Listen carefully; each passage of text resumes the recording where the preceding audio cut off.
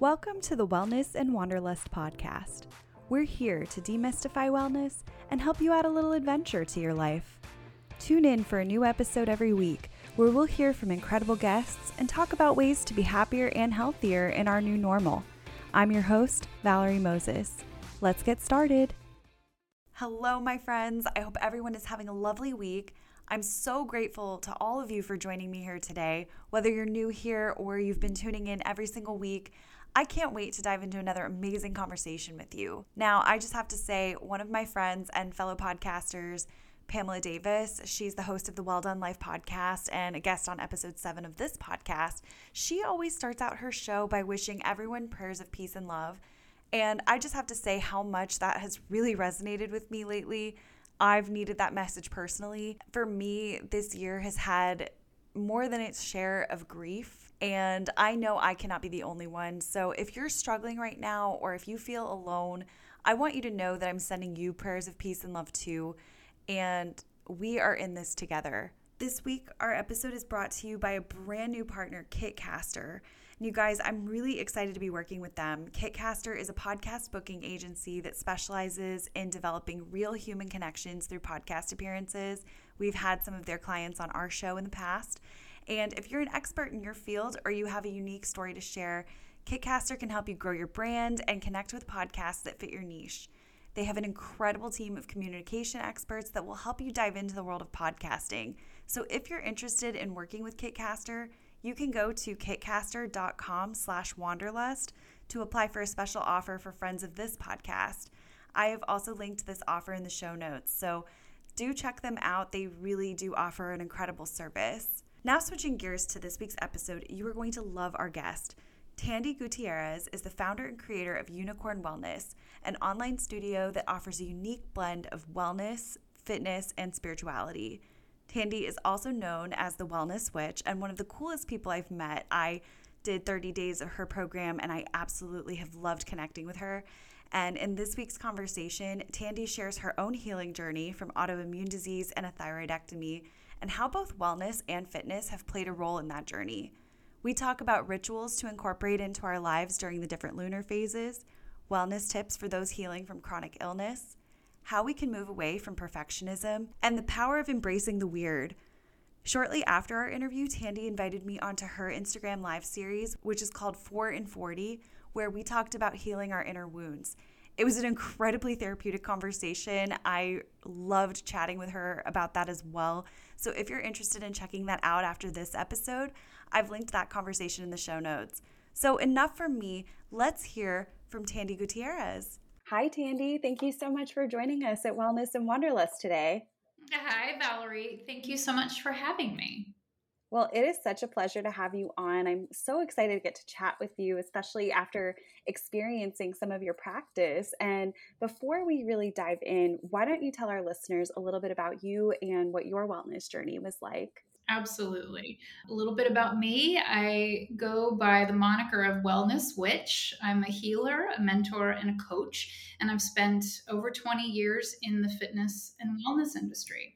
I began as a dancer and a singer, so an athlete, and I have a long history of injuries throughout that career that include a full hip repair at the age of 21. So the body and the vessel and working with the body and the vessel has been a part of my life, since I was 18. I'm 43 now. And my wellness journey is really a winding and a long one, right? An ever evolving one. Throughout that, I had a nodule on my thyroid that was discovered when I was 18, and it was biopsied and continually watched, but no one ever thought to test my thyroid levels in all of that process. And so from the age of 18 to 32, it was a litany of mysterious symptoms that seemingly didn't coincide with anything. A lot of, self-care practices and research and trying and tests, but nothing came to fruition for about 12 years. And then they finally diagnosed me with it wasn't considered Hashimoto's, but my thyroid had burnt out by the time they discovered it. So I didn't produce TSH any longer. And at that point, they finally diagnosed me with celiac, IBS, and I had a thyroidectomy at 32. And so throughout this whole journey, I've had 2 children, a miscarriage, and been teaching in the fitness and wellness industry in tandem. And so, wellness to me is very different than fitness. And my goal is always to teach people to work with their bodies rather than against them, and to really help people understand how to generate wellness results by backing off of the vessel and learning to tend to it with a little more kindness and what seems really slow in order to get to the long term, real, lasting wellness results. I absolutely love that approach. And as someone, I do have Hashimoto's as well, and so I have some experience with with the spoonie community, and it can be really difficult not to work against your body. I think a lot of times when you're going through that, and you mentioned working with your body rather than against it, and to generate wellness results. What exactly are wellness results? Because you mentioned wellness and fitness being a little bit different. Yes. So for me, it's really important to define fitness as the manipulation of the vessel, right? The manipulation of the body. I do this in order to get this result. Either strength, it could be aesthetic, it could be functional. I want to be able to do, 2 minutes of jumping rope. I want to be able to lift X amount of weight. And as a professional dancer and a professional athlete, when you train, you're training for this elite optimal thing. And our fitness culture definitely pushes us towards those extremes. And so, wellness is holistic and inclusive of your body, your mind, and your soul. Fitness is specific to the body. And so, as a human, we cannot leave out our mind and our soul, because our emotions are going to drive everything that we're doing, right? And if we're not thinking about what we're doing, the vessel is going to take a hit on it no matter what. So the goal for me is, because I came from a competitive, right, environment of consistently aiming to be at the top level of things, often that does not include how do you feel about that? What do you think about that? What do you want? Do you like this process? Is it working for you? And when I got into teaching clients, it was fascinating to see that when you're teaching one-on-one or in a group setting, you're really dealing with people's emotions and their mind. What do they think about it? Do they like it? What's their experience been with a teacher or a format, or with their bodies, right? Bodies are so personal. And yet we as a culture tend to them like they are so separate.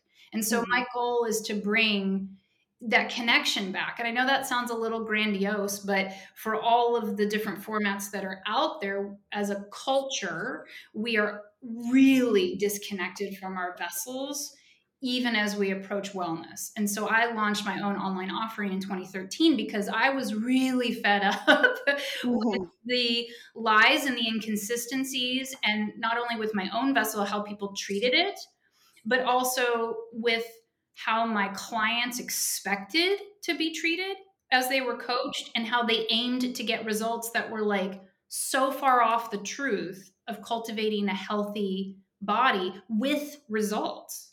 Yeah, and it's so difficult, I think, in today's day and age, or really probably any day and age, with the societal expectations, and now today with things being filtered and photoshopped and all of that as well. So we have sometimes unrealistic expectations, and we treat our bodies so badly sometimes to get to those. And what I really love about your practice is that you do incorporate that spirituality, you incorporate that self-care into your practice, and you have these rituals that go into it. How exactly does that work? How did you begin incorporating those, and what does that look like? Yeah, I began incorporating them, at a personal level for a really long time. And then it took a really expedited extra route at a certain point where it was just calling that it needed more attention, to cultivate a meditation practice. This is through my healing with my autoimmune issues. And clients were seeing what a dramatic effect it was having on me in these really constructive ways, and they started asking to include other things. And I have lived on social media very transparently for the last 9 probably 12 years, honestly. And so they would see my personal things, right? And then would ask to have them implemented. And so I started working with clients on the back end originally and started to see how exponentially that added to the efficiency of the results they were seeking, right? So it was, meditation, the things that I do now, I never anticipated that I would have a daily meditation practice, that I would have a daily tarot reading practice, that I would be so ingrained in the astrology of things, and how powerfully that has contributed to my personal, like, functional health and wellness healing. I just had been in a cycle of chronic fatigue, right? That's the biggest piece of mine. And all of the practical applications of Western medicine just didn't help. They didn't help it. I'm not saying Western medicine didn't help, but on an overall balance spectrum of feeling calm, feeling centered, minimizing my seasonal depression and anxiety that I still manage, for all the therapy, for all of the medications that have been prescribed to me, nothing has created calm and stability and clarity like meditation and the tarot for me. And like most teachers, when we find something that finally resonates, we're like, I have to share this because in all of my seeking, had not come across the flavor or these tools to implement as a healing practice. And I could not agree more as far as the meditation and mindfulness is concerned about what a difference that makes for me personally, especially dealing with anxiety as well, and just how much of a different person I feel like when I'm doing that consistently. How did that tie into your healing journey? And were you always involved in the spiritual realm and tarot and some of that, or is that newer to your practice? How did you kind of fall into those? It's both, honestly. I grew up in a very, religious household. I was raised Seventh day Adventist. So the idea of meditation or tarot was absolutely not okay. That Mm-hmm. was earnestly the devil's work, and it was not an open discussion or topic. When I was 16, and from 16 to 18, I'm from Oklahoma, and I had a car and freedom. And I tell the story that, I stumbled into this used bookstore. They have this huge, in quotations, new age section. I was just enamored and delighted, and it felt like magic, and it felt like truth, and it felt like home for the first time. And so I started reading, I started meditating, I found a tarot reader that I started going to, and it just really resonated with me. There was a pause in that practice because as life happens, and I went to college, and it was also not okay in my house. Like, my mom was super not okay with it, and it was kind of like I got caught meditating, and it was like, okay, we're not doing this. It's not a safe place to do this anymore. And so there was a big break with it. But my grandmother was super, she was religious, but she was also very deeply spiritual. She talked to her guardian angels every day. She journaled out her dreams like forever. And she would write me letters or call me, when she had dreams about things. So there was definitely still a dialogue of the unseen, right? Of mysticism, of magic. And so I kind of clung to that, and that just resonated for me. And again, it was like in and out and in and out. But I hit my 30s, and my health journey, took quite the turn, and things were calling to me. And it did start to be like this daily practice. We moved into a house, and as we were unpacking the books, my old tarot deck from like high school shows up. There were tarot cards shoved in books that like fell out of the bookshelf. There was definitely like the universe was calling me back to it. And this house was also incredibly haunted. And so it was just like this period of life where it was like, oh, we're going here, Mm-hmm.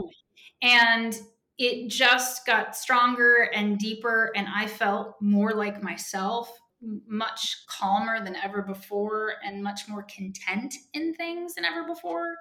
And so it's been a thread in my life since my teens, for sure. Definitely in the last 13 years, that sounds long now, has been, thick in my life. What an incredible journey with that, though, and to see what an important role it plays in your practice through wellness and through fitness as well. I think it's so cool to see the role that it can play. I've never quite seen the style in terms of workouts and all of that as what you incorporate, but I think it is so cool and very impactful for people to be able to think about things in these ways. Talk to me about the meditations that you lead clients through and how the tarot readings play into that. Absolutely. So on the site, on Unicorn Wellness Studio, that is, our online wellness studio. And so there is a guided meditation every month, but it's truly a channeled energetic healing. So it's typically about 15 minutes, and it helps to channel the energies at play within this cycle for the members, right? Because we're always in the astrology. We had the planets move, and they're moving in and out, and it's like this big, beautiful layer cake. And so part of what I do is channel through, like, what's the best way for us to harness or balance this energy at play, not to feel capsized by it, and potentially to really use it in our favor for healing and for manifestation in this lifetime. And so, when we get into topics of meditation, I think at this stage, in life, we all know we should, or we understand the benefits of it, right? I mean, the science of it is there, but we're still feeling like it's complicated and you have to be really good at it and that you have to be silent, and you don't. And I don't think there's enough of that discussion out there. I have a guided meditation on the site because all we really want to do is invite ourselves to sit at the altar of the universe, be connected to the energetics of something greater than ourselves, and feel more calm and centered at the end of it. Like, it's pretty simple in its doing. And so a guided meditation, I feel like, is like grown-up bedtime stories. Like, you don't have to worry about doing it, right? Like, just listen, just show up. That's all. And then be done with it. And so the guided meditations on the site, they're multi-layered. They have a full Reiki healing to them by proxy, if you're open to receive that. For others, it is simply a guided meditation. It is a way to be led on a quiet journey, to be still for approximately 15 minutes at a time, and then go on with your day. My goal is to make sacred practices balanced in our technology, as well as simple, to take the decision fatigue down, take all of the perfectionism out of it, and let you feel like you have a guide and a coach who's going to hold your hand, who's going to hold space for you when you can get there. When it comes to the tarot playing a role in them, on the site, they all intertwine, but they are separate offerings. So the tarot readings that I offer on the site, they act as, coaching by proxy. So it gives us, again, the energies at play within the new moon and the full moon. And each of those major lunations last about 2 weeks within the month. And so the tarot readings are also channeled messaging, right, through me, that take us through the theme of this lunation for these 2 weeks. What is asking to be let go of in this period of time? When we let go of something or release something into the world, what do we leave open to receive? And next steps and big steps for our highest and greatest good within these 2 weeks. So there's a real full circle process here, but they each stand in their own space in the membership.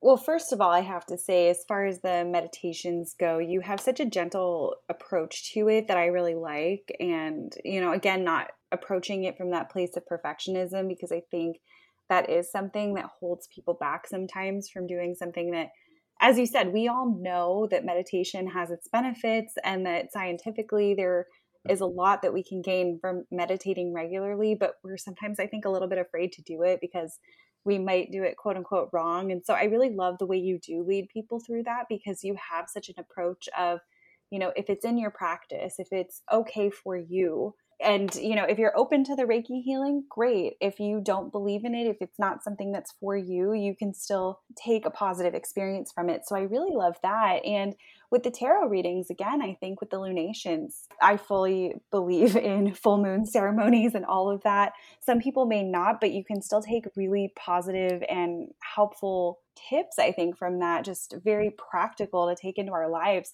For those who are not as familiar, can you talk a little bit about how those moon phases tie into our lives and when we should be letting go versus when we should be maybe looking to manifest?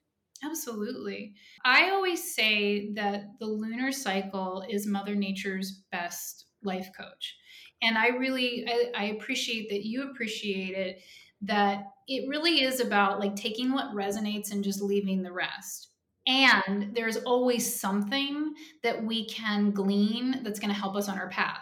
So our members on Unicorn Wellness are a huge spectrum, right? Like some of them are deep in the tarot and really deep in the lunations, and others just kind of poke in and out or like are really connected to the physical practice. But the lunar cycles, right, there's more than just two lunations, but I teach the basics and the simple aspects, because why get too complicated? Simple really works. The new moon is the time when the sun and the moon snuggle side by side, and it's considered dark of the moon. It's when we don't see the moon. There's no reflection of the sun off of it. And in that cycle, the energetics call for rest, restoration, self-care, meditation, contemplation, right? This is like don't have a party. Like permit yourself, get under the covers, do some journaling, and just think, just imagine and daydream and evaluate and reevaluate things. The new moon is typically the time of setting intentions and making wishes. And as a mentor and a life coach and a witch, I go, yeah, that's great. We always want to do that. And then you immediately follow it up with, what's the to-do list to get you towards that wish and that goal? So the new moon is that time to go, do I need to set new goals and make new wishes? Or are the things that I have been working towards and wanting, they just haven't come to fruition yet? So I need to take a look at that to-do list, maybe create some new tactics, research, recruit more help. So it's a quiet time, but that's really the time to set intentions and make wishes. Then we have the full moon. And the full moon is when the sun and moon sit in opposition to each other. So I always say this is like complete balance or like a total standoff, right? Of the lunar and solar energies. And I think the full moon is the one that's most misunderstood. It's a complete illumination in the sky, right? We get the entire reflection of the sun off of the moon. And it really is a time of finishing things up, launching and completing stuff, anything. So the goal of a full moon is to juice us with energy so that we can finish and complete and launch. It is a time of celebration. It is a time of gathering. It's a very social time of wanting to be seen. So I always say that the full moon is either like your spotlight, this is like your solo moment. Look at what I did. It's so great. Or it's a flashlight on the hot mess, right, that you have to clean up. And because some people will be like, oh, that's great, but I haven't manifested anything and I'm not working on anything. And the full moon comes around and goes, yep, we see that too. So we're lending you a moment for you to also see that, right? Full moons reveal. And once you can really stop and go, oh, it's a reveal of a hot mess. Okay. Or, oh my gosh, this is such a celebration. And look what we did. Wonderful. Look what's been completed. Then for either one of those, you take a moment of pause and you go, what got me to this place that no longer serves my highest and greatest good, or will absolutely not get me to the next place? That's what you release. So often I find and hear that people are like, just releasing things and getting rid of stuff willy-nilly. And I'm like, whoa, you gotta take stock first. There's an evaluation moment here that then helps guide and direct you towards what no longer serves you. I'm laughing as you're talking about this flashlight on the hot mess, because that was fully me during this past eclipse that we just had. But you're so right to really be intentional about that and to really take that time to reflect, because we can keep making the same decision over and over and get this, unfortunately, sometimes the same not so good hot mess result. And it was just uncanny, the timing of when everything kind of came to fruition for me and with that eclipse, and kind of really seeing, wow, this is something I really need to let go of. Right? And the lunations, I always say it takes about 3 months of following the cycles, right? Of like journaling and jotting, listening to the tarot readings on the site, doing the movement practice on the site, because it plays a huge role in things before you start to go, that then these things really illuminate. And that's the goal. Like the goal is to not feel lost in this 3D incarnation. This is the gauntlet, and it's messy and it's challenging. And sometimes we just need somebody to shine that light and go, that's a hot mess over there, sister. You got to clean that up. Do you have any advice in terms of, any rituals that we should take either during that new moon cycle or during that full moon illumination? Hopefully not hot mess flashlight, but maybe. Any tips for rituals that we should be maybe looking to incorporate? Absolutely. And this is going to be a shameless plug because I teach for illumination, right? So on the site, the mat practice, getting on the mat with me, that's a ritual, right? And they are specific at the new moon and the full moon and the types of movement practices that we are doing on the site. Like meditation, I think, is the biggest one. Like if you don't meditate the rest of the month or the cycle, take a hot second at the new moon and a hot second at the full moon, right? To get grounded and to just plug in, literally. And on the site, our members, they lean into the full moon and the new moon tarot readings because that's a ritual, that's a practice. You're listening to the energies at play, they're taking notes, there's journaling prompts in it, and that gives you this moment to life coach yourself, right? With these questions posed. And I have the new moon and the full moon energy forecast. Similar setup, just a different lens on it. I think another beautiful way to honor these lunations is I'm big on bathing, like Epsom salt baths, because they have a both fitness and wellness, practical and magical aspect of it. And they're cleansing, right? The moon governs the tides. And so if you are sitting in an Epsom salt bath, salt water, right? 1 to 2 cups of Epsom salts, you are allowing that to detox your body. You are then allowing it to reabsorb the magnesium for hydration.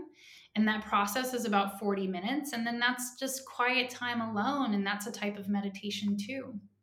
I love that practice. And I think that this is a sign that I need to be incorporating more of that, because I've had a couple of conversations recently where Epsom salts have come up, and I've always thought about it in terms of sore muscles, but hadn't really thought about it from a more spiritual and self-care perspective.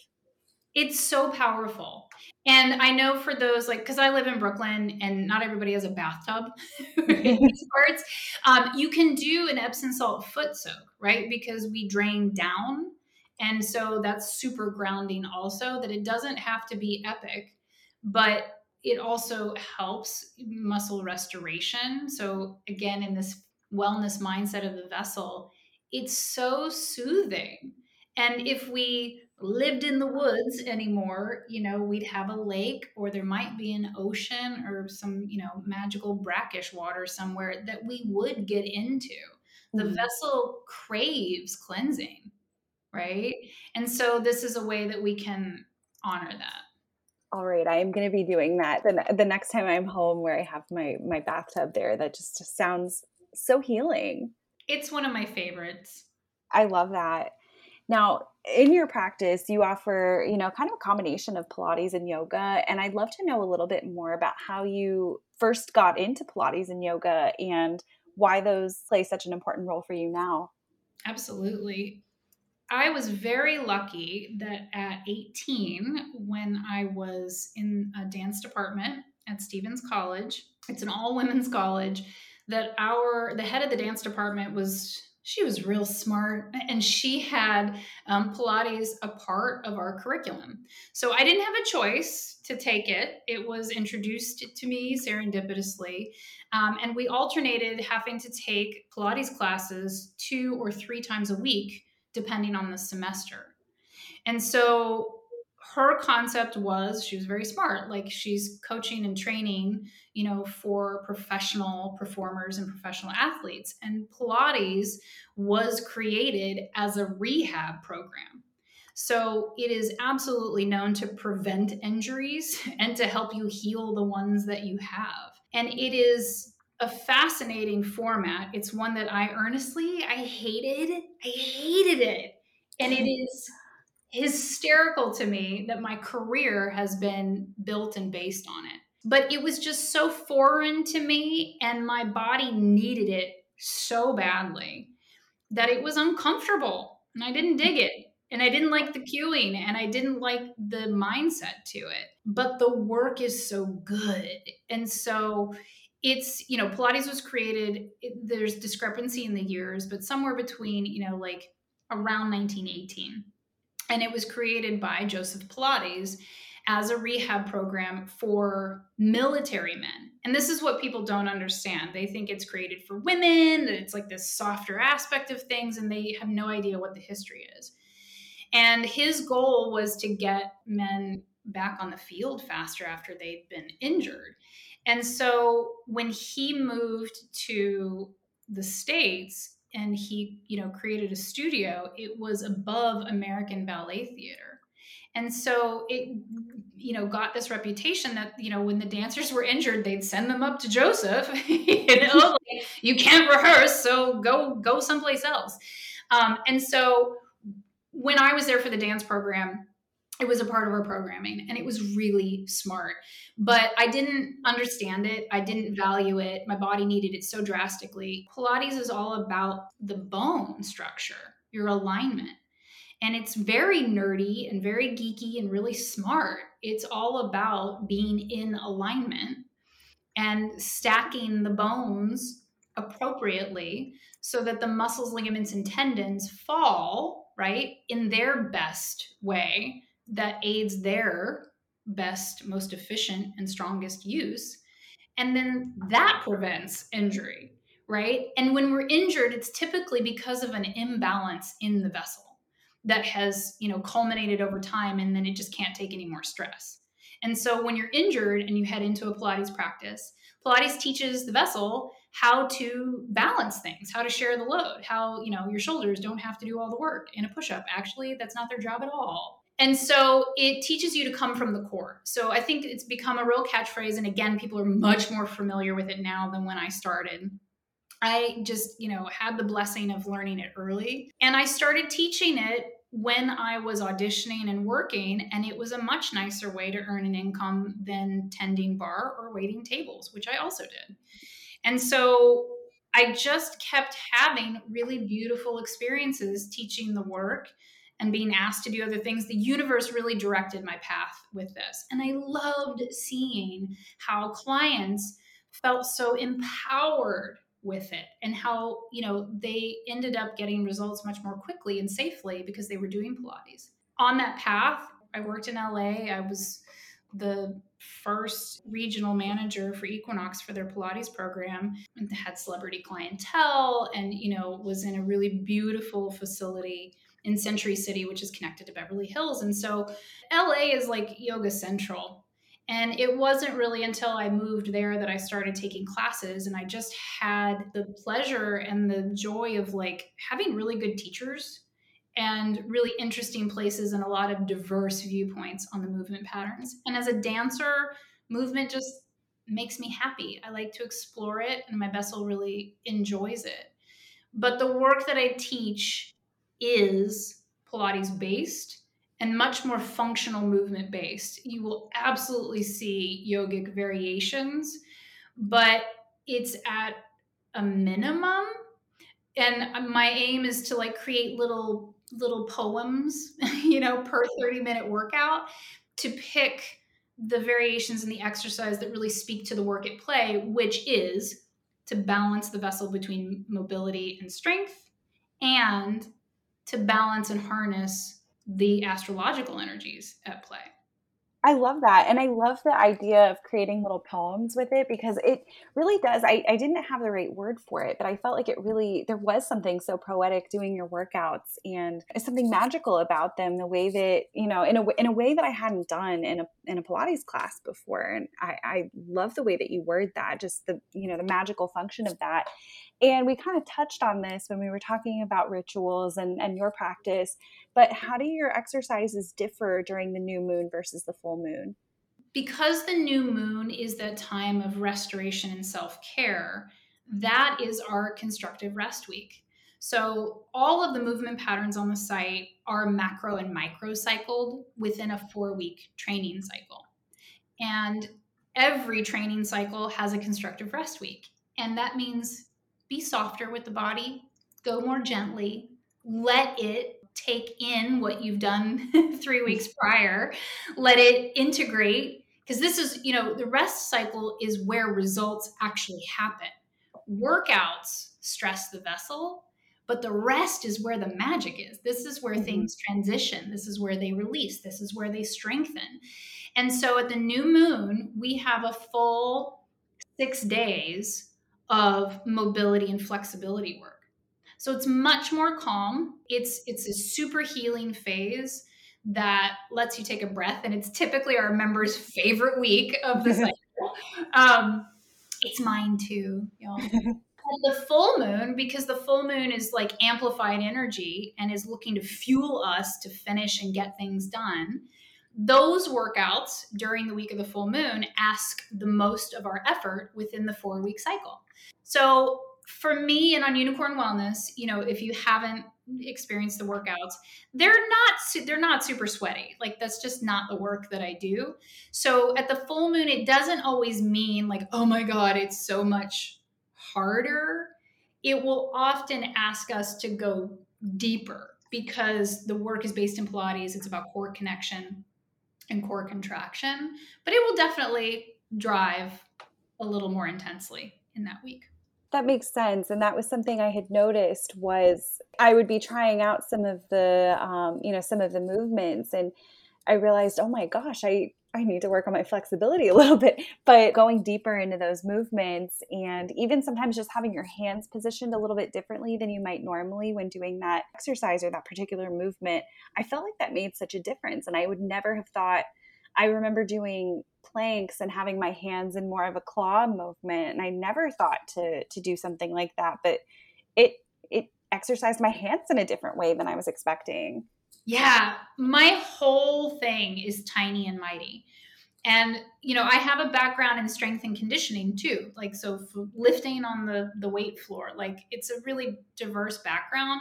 And so I would have clients like old school before we launched our online offering in 2013, when I was in a studio and in a fitness facility. Clients would come in and have exactly that experience of like, okay, you just moved my pinky. Why does that change everything?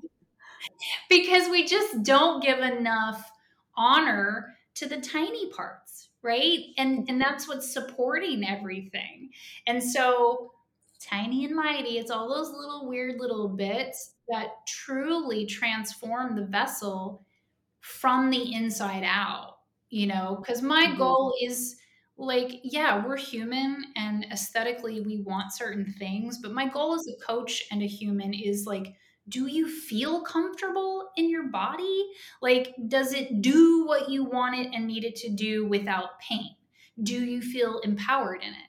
So the work is really tiny and mighty.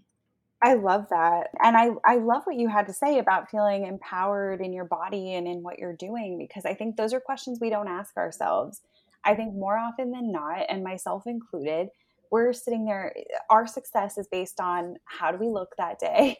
And was I able to complete the workout? And all of that. And I think a lot of times it really, we need to be asking ourselves, how are we feeling throughout the day? How is this affecting my mind? Because when I get a really great workout, I perform better at work. I am better to be around. I'm much nicer in my relationships. And I don't think we give enough credit to those things. I think we don't focus on them enough.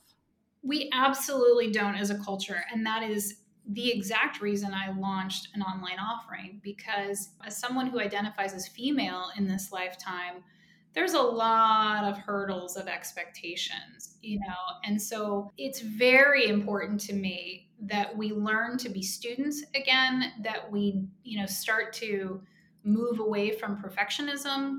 And because, I will tell clients, I hope I can say this on here, I'm sure I can.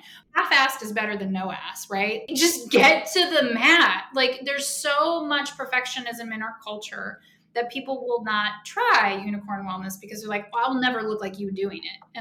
And my answer is like, well, you're not supposed to. You're supposed to look like you doing it, right? Mm-hmm.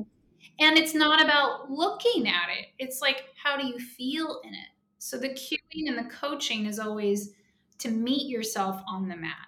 What can you do today? Listen to the cueing. What kind of expression of that exercise does it make? Yeah, not everything's gonna work for everybody. It's not. But you will surprise yourself by trying, number one. Mm-hmm. Two, it's such a great learning curve of like, oh, hell, that did not work, and just let it be, just let it go, and then hop into the next exercise. So this, getting to know your vessel and getting to have a relationship in the body, that is what I care about, and feeling empowered in it and doing the tiny pieces over and over, because repetition breeds mastery. And we have all kinds of confused, effed up messaging in our fitness and body culture, particularly for those of us who identify as female. And again, I watched it. There were workouts being filmed, there were trainers, and they didn't get the body they had by doing the workout they were selling, or they had augmented their vessel, through surgery, which I have no judgment over. If that works for you, that's great. But if we're trying to teach and somebody wants to get to a certain goal, we need to understand how that really happens. And beyond that, I teach earnestly for the emotional and the health benefits of it. I think it's so important because many of us don't really have the best relationship with our bodies, especially as you mentioned, those of us who identify as female. We are often, I think, experiencing more scrutiny. We have way more images in the media. And I don't see this quite as often with tabloids anymore, but so many of the tabloids that would post the unflattering, quote unquote, bikini photos of celebrities at the worst possible angles, trying to get them on purpose. And those were things that we were seeing, and those were things that were being, I think, ingrained in us from a very early age. And I think because of that, and because of the judgment that we've seen in our society, it's so easy to just, I think, disconnect from our bodies. And I think especially when you've had kind of a healing journey and maybe you're not totally through all of that at this point, anyone that deals with any kind of autoimmune or chronic illness may feel kind of disconnected from their body because their body isn't necessarily doing what we want it to do or what we're telling it to do. Totally. I mean, again, I've had a thyroidectomy and I have celiac, and because I was a dancer, because I was an athlete, I would go into classes, or if I decided to recruit a trainer, they would always push me so aggressively, right? Because I looked capable. And it would lay me out for weeks at a time, recovery wise. It would just blow me out. And we're not treating the vessel like the temple that it is, right? Our body is the home of our soul and therefore heaven on earth. And we're just busy beating it up.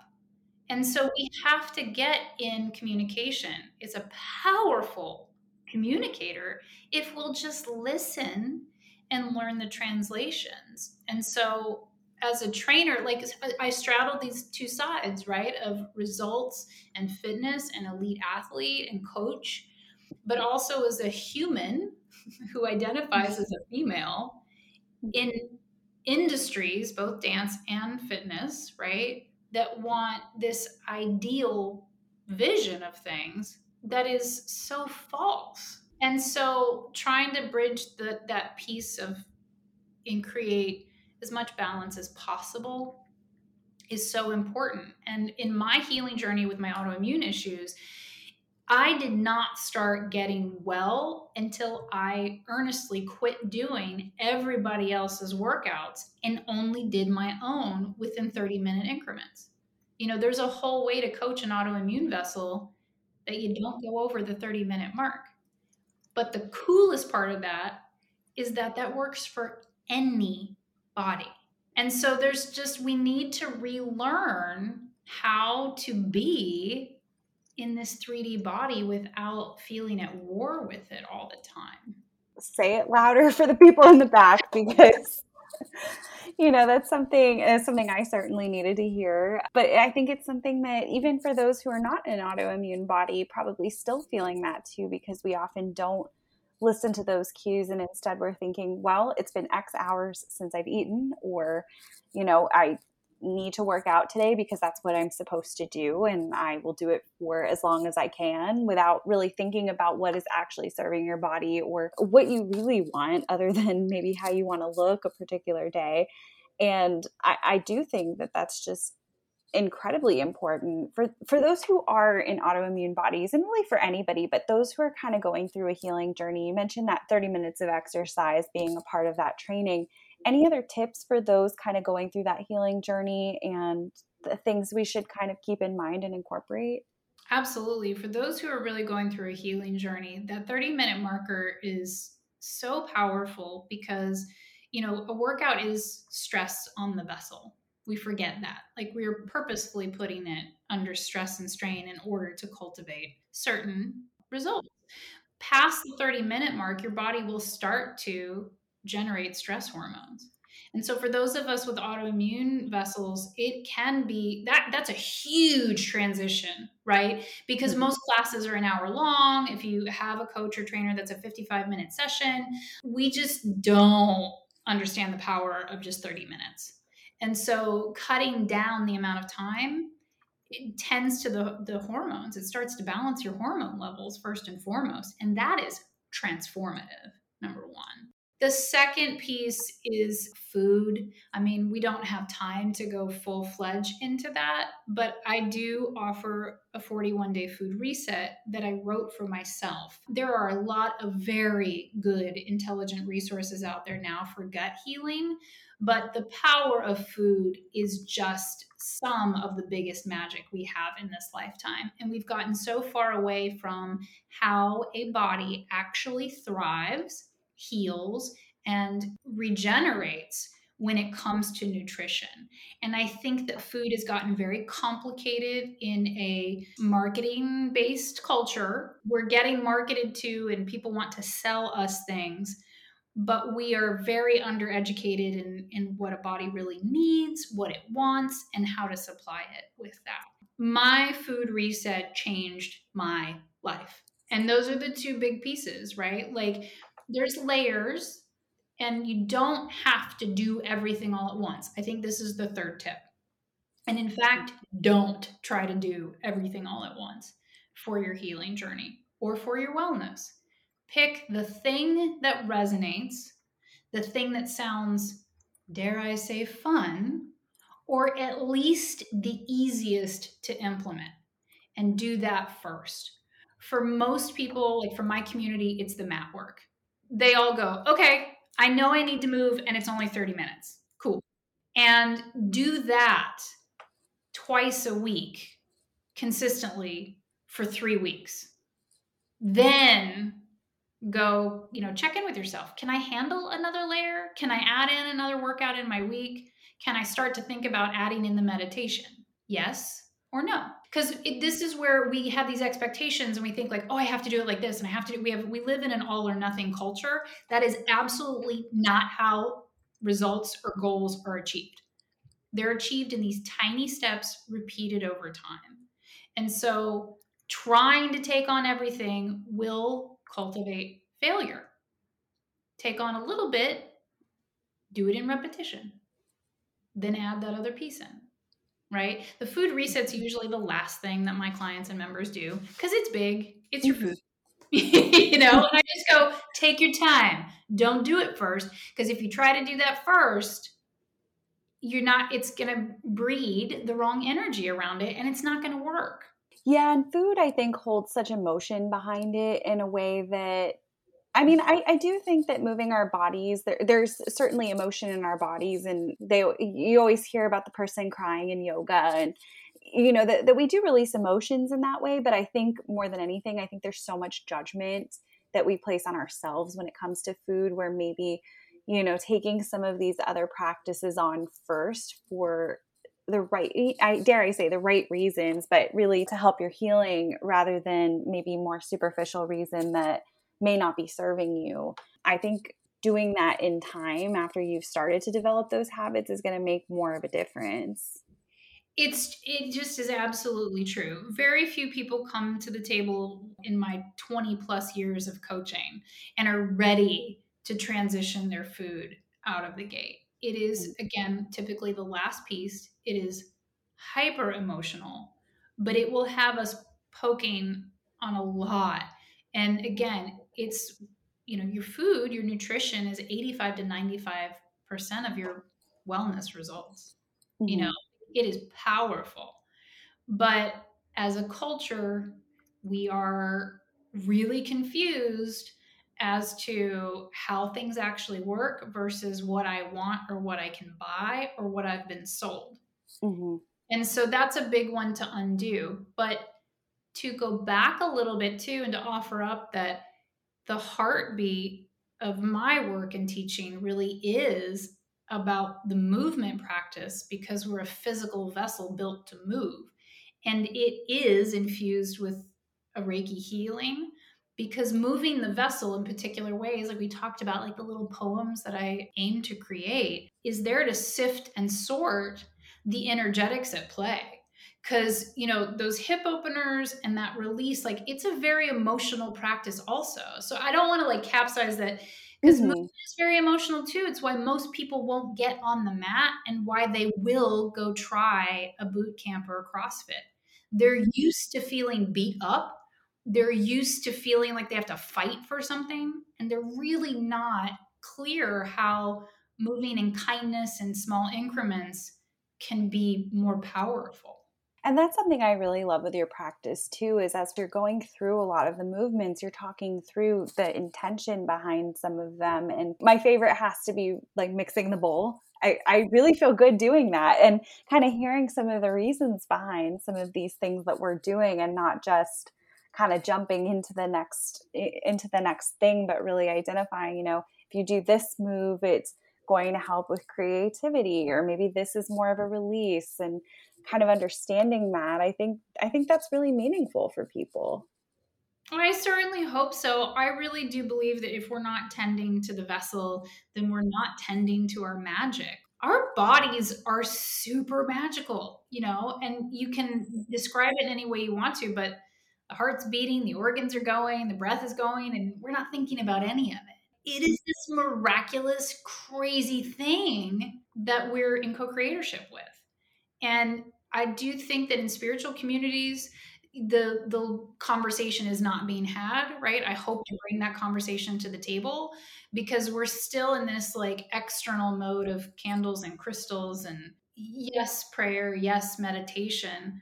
But our vessel is such an energetic conduit and we're still working outside of ourselves. When you pull it in and yeah, like, the cauldron stirring at the pelvis and making figure eights, these are energetically and emotionally transformative. I mean, somatic work is real.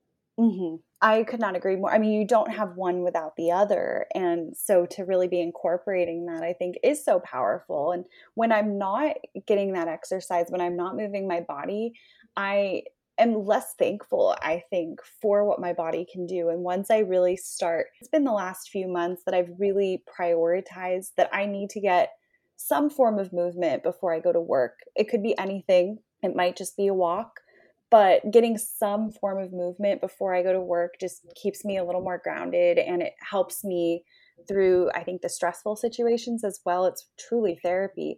But when I'm consistently getting some kind of movement, I am recognizing too, this is amazing that my body can do this. Right?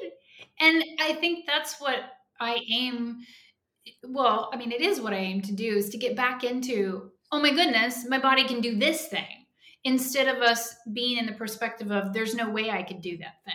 Like the dialogue reframe and the shift is so powerful. And again, for those of us who manage anxiety and depression, like, it is my savior to get on the mat.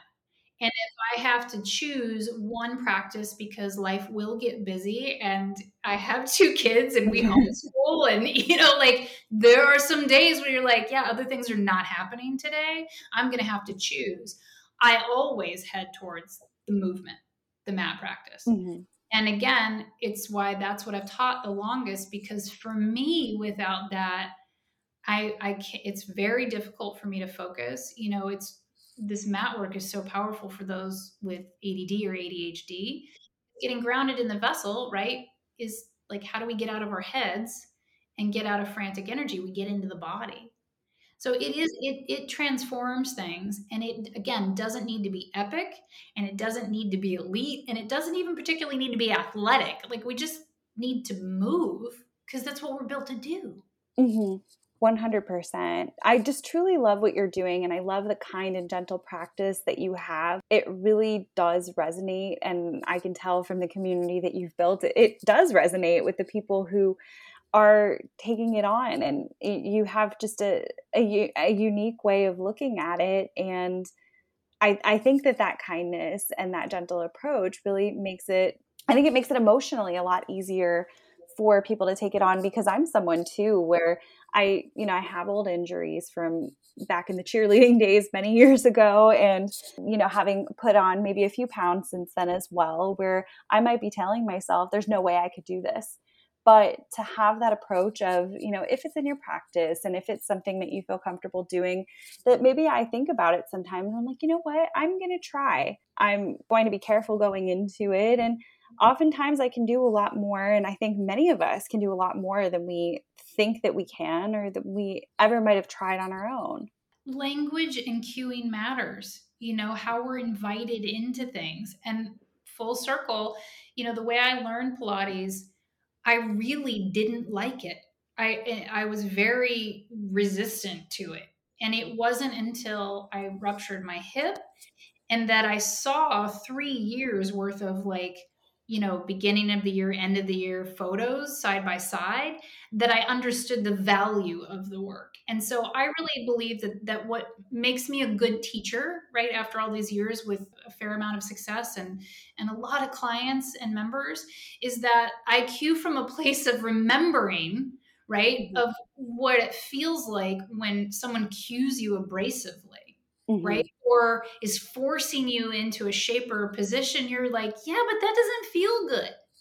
So there's a sovereignty to it too, right? And like, when you're, telling people what to do, our brains don't always process the same way. So like, I try to cue the way it feels, as well as to give invitation to the full spectrum of it. It might be someone's very first day on the mat. Mine is my, gosh, what, 25th year on the mat?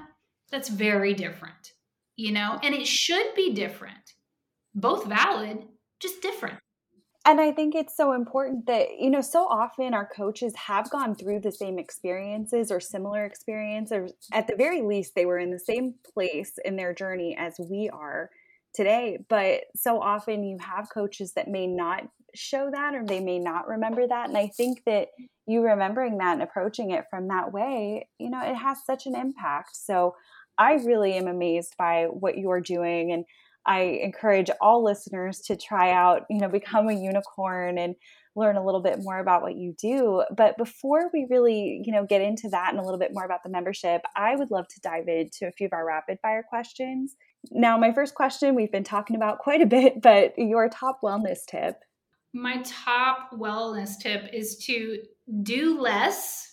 Honestly, like, I know some people are like, well, I'm not doing anything. Okay. Well, if you're not doing anything, then, aim for a quiet walk, twice a week. If you are called to try Unicorn Wellness, just aim for twice a week on the mat.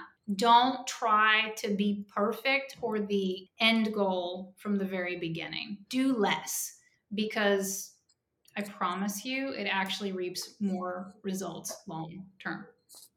I love that. I think so often when we're going for that perfectionism, I mean, we really are setting ourselves up to fail because we can't be perfect. And to kind of give ourselves those goals that are a lot more attainable for us and starting out, slow and steady. I think that makes such a difference. So I love, love, love that tip. On a completely different note, what is your favorite travel destination? Ooh, I love this question. I have two. Can I have two? Absolutely. My favorite is Barcelona, Spain. It is such a happy family place for us. The Mediterranean Sea always feels like I'm like sitting in my very own like snow globe. I know that sounds weird, but like it feels closer to the sky, and it feels magic there to me. So I love Barcelona, and I love Paris. I've only spent 4 days there, and it was under this gigantic, super moon. So I think that plays into it. But those two places and spaces are like, it makes me feel like I'm in a dream. And my Pisces moon really likes that. Oh, both places are beautiful. I have not been to Barcelona since I was maybe 15 or 16, and I am dying to get back. Of all the places I've been, that was the one where I'm like, I could live here, and I think I'd be happy. Yeah, well, as a family, we lived nomadically for quite a while, and Barcelona was one of the places we've spent, I think, 4 months collectively, and we're constantly plotting to get back. So, yeah. That is lovely. And I wish I could get my French a little bit better because I do love Paris as well. But we didn't have a particularly exciting moon either time that I was there. So maybe I time the next one. Yes. Oh, both places are lovely. Now, if you were an animal, what animal would you be and why? This question, actually, I was like, wait, what animal would I be? What's coming up today is definitely a leopard. Ooh. Yeah, I think they're powerful, they're fast, they're athletic, but they absolutely cannot camouflage themselves, right? Like you just are gonna like you're never gonna fit in because you're bound to stand out. I Mhm. think that's a lesson that I continually learn at a deeper and deeper level, to just be, it's what I guide my mentoring clients towards, of like your authentic self in this lifetime. And I spent a lot of years feeling like I had to hide or be smaller or less, and that I was super weird. And so now I'm like, you know what? You just got to be you, and just stand out. That's it. I love that. I think we talked a lot about the expectations, I think, especially on those identifying as women. And I think so often we are told to be a lesser version of ourselves and to kind of hide some of that. And I found when I am my weird but authentic and, when I am myself, when I am most myself, not everybody is going to love it, but the people closest to me, it does deepen the relationships that are the most important to me. And I think it's so important. And I really love that answer. Well, I appreciate it, because so much of the work on Unicorn Wellness, like you've said, like people are either turned off by it or think the title, the name is silly, or they just don't get it, and the layers of the woo woo and the layers of the astrology. And I'm like, I'm so comfortable now going, then it's just not a fit for you, right? Hmm. It's not going to be everybody's jam. But for those that it is, we really do feel like the Unicorn Wellness is a community. Like we're a little family. And it's been 9 years, and when members find it, they really feel like they've come home. And Pilates, like you said, you mentioned it doesn't really get taught the way that I teach it. And I spent a lot of years trying to fit into that typical community, and it just didn't work. And so at every point, I feel like the universe is like, just please be your weird self. And it's like, okay, it took me a long time to get there, it feels like. But yeah, we do. We talk a lot on Unicorn Wellness about embracing the weird, because Yeah. this is where authenticity is. Like, if you're willing to feel weird on the mat, then we're going to get somewhere. I love that, because also if something is not working for you, chances are it's also not working for a lot of people that just they haven't spoken up about it. And I just, again, for me in the last, particularly I think 4 years, just am trying to be that integrous person and really just keep walking the path. We launched an online offering in 2013. That was super weird. By the time the pandemic came around and everybody's online, I'm like, y'all, I have been here for Yeah. years. Yes. I think, oftentimes the weird, you're really just pioneering something. I made this little, my little saying that which is a little bit silly, but I like to say this sometimes, sort of tongue in cheek, but I'll say sometimes, hey, if I'm not your cup of tea, you probably just don't like tea. Totally. Oh, absolutely. And that used to be something that I took very personally, really hurt my feelings, being a small business owner and being very present and visible online on social media, especially again, before it was as noisy as it is now. And before, everybody was there, it used to really hurt me. And now I'm like, you just like, can we just step out of this? Like, it's okay. It's really okay. Don't waste your time. Don't waste my time. Just go find what really does work for you. That's all. Exactly. Yeah. Well, I really love that answer. And I love leopards as a side note. I love having my animal print. So I think that is a great answer. And I don't think we've gotten that one before. Ooh. Yeah. Now, if you could master a completely new skill, what would that be? Oh, I would play the piano or play the guitar. I have tried, and it is not something, I mean, I get it. And I would coach my clients to like just be mediocre at it, but it's very frustrating. It's really not my talent, like I can sing, I can dance. I feel like, yeah, I'm good. But if I could, those are the things that I would master. Yeah, I love music, and that's something I wish I had practiced a little bit more back in the piano lesson days, but was not destined to be great at it, but definitely have an appreciation. Totally. Same Yeah. here. I'm like, let's just call it. Like, that's not my calling and my gift in this lifetime. Yeah, I wish I could, but it's lovely to support those who can. So, Exactly. and my final question for you from the rapid fires, what's next on your bucket list? I don't even know, honestly, which sounds strange, but I'm in a phase right now where I feel like so many things have been checked off. But if we're talking like grand bucket list, within a pandemic, we're not quite comfortable traveling again yet. Mhm. But the big bucket list, I really want to go to Crete. I Ooh. want, yeah, like this is, the temples, like the Minoan culture, which was matriarchal. This is like the birth of the goddesses. So that is absolutely, I don't know that that's next, but that's definitely on the list. They're all kind of travel oriented. So that's why I feel Mhm. like, oh, I don't know if it's next, but I also would love to visit Chichen Itza, right? In Oh, Tulum. yeah. Yeah. So these are the two big bucket list items that I'm like, I don't know when, but I hope that these are the ones that are next. I think those are both great. And hopefully, in this new year, we have a little more flexibility in what we're able to do, because definitely travel is at the top of mind too. And both amazing places.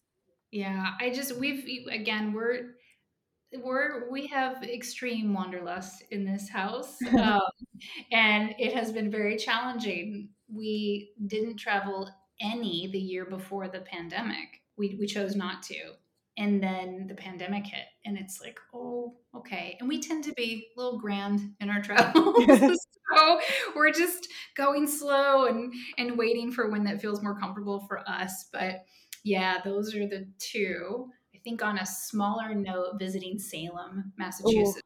Yeah, like we could take a car ride there. Oh, yeah. Oh, and that would be such a cool place, a magical place to visit. Yeah, yeah. Oh, I love that. Now, Tandy, this has been fantastic. I could honestly keep this conversation going another hour. So we'll definitely have to have you back on. But for our listeners who are interested in learning more or becoming a unicorn themselves, how can they find you and connect? very simple. The best way to, explore the work that I do is on the website at unicornwellnessstudio.com. There's a self-care package there to get and receive with just an email address drop.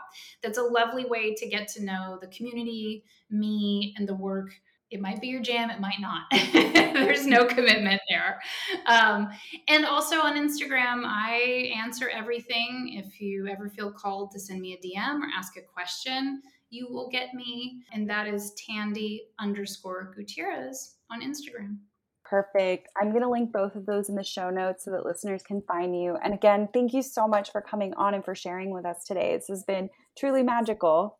Well, Valerie, this has been a pleasure, and I'm so very grateful. And I hope we do have a time in the future to reconnect and to do this again. It was lovely. Thank you. There were so many great takeaways from this conversation. I loved Tandy's approach to wellness and the way she incorporates so many different modalities and rituals into our practice. One of my favorite aspects of Unicorn Wellness was the guided meditation and the Reiki healing that she offered. I found it to be really restorative and honestly such a powerful reminder that wellness is about more than just the body, but the mind too, and we have to recognize the importance of both.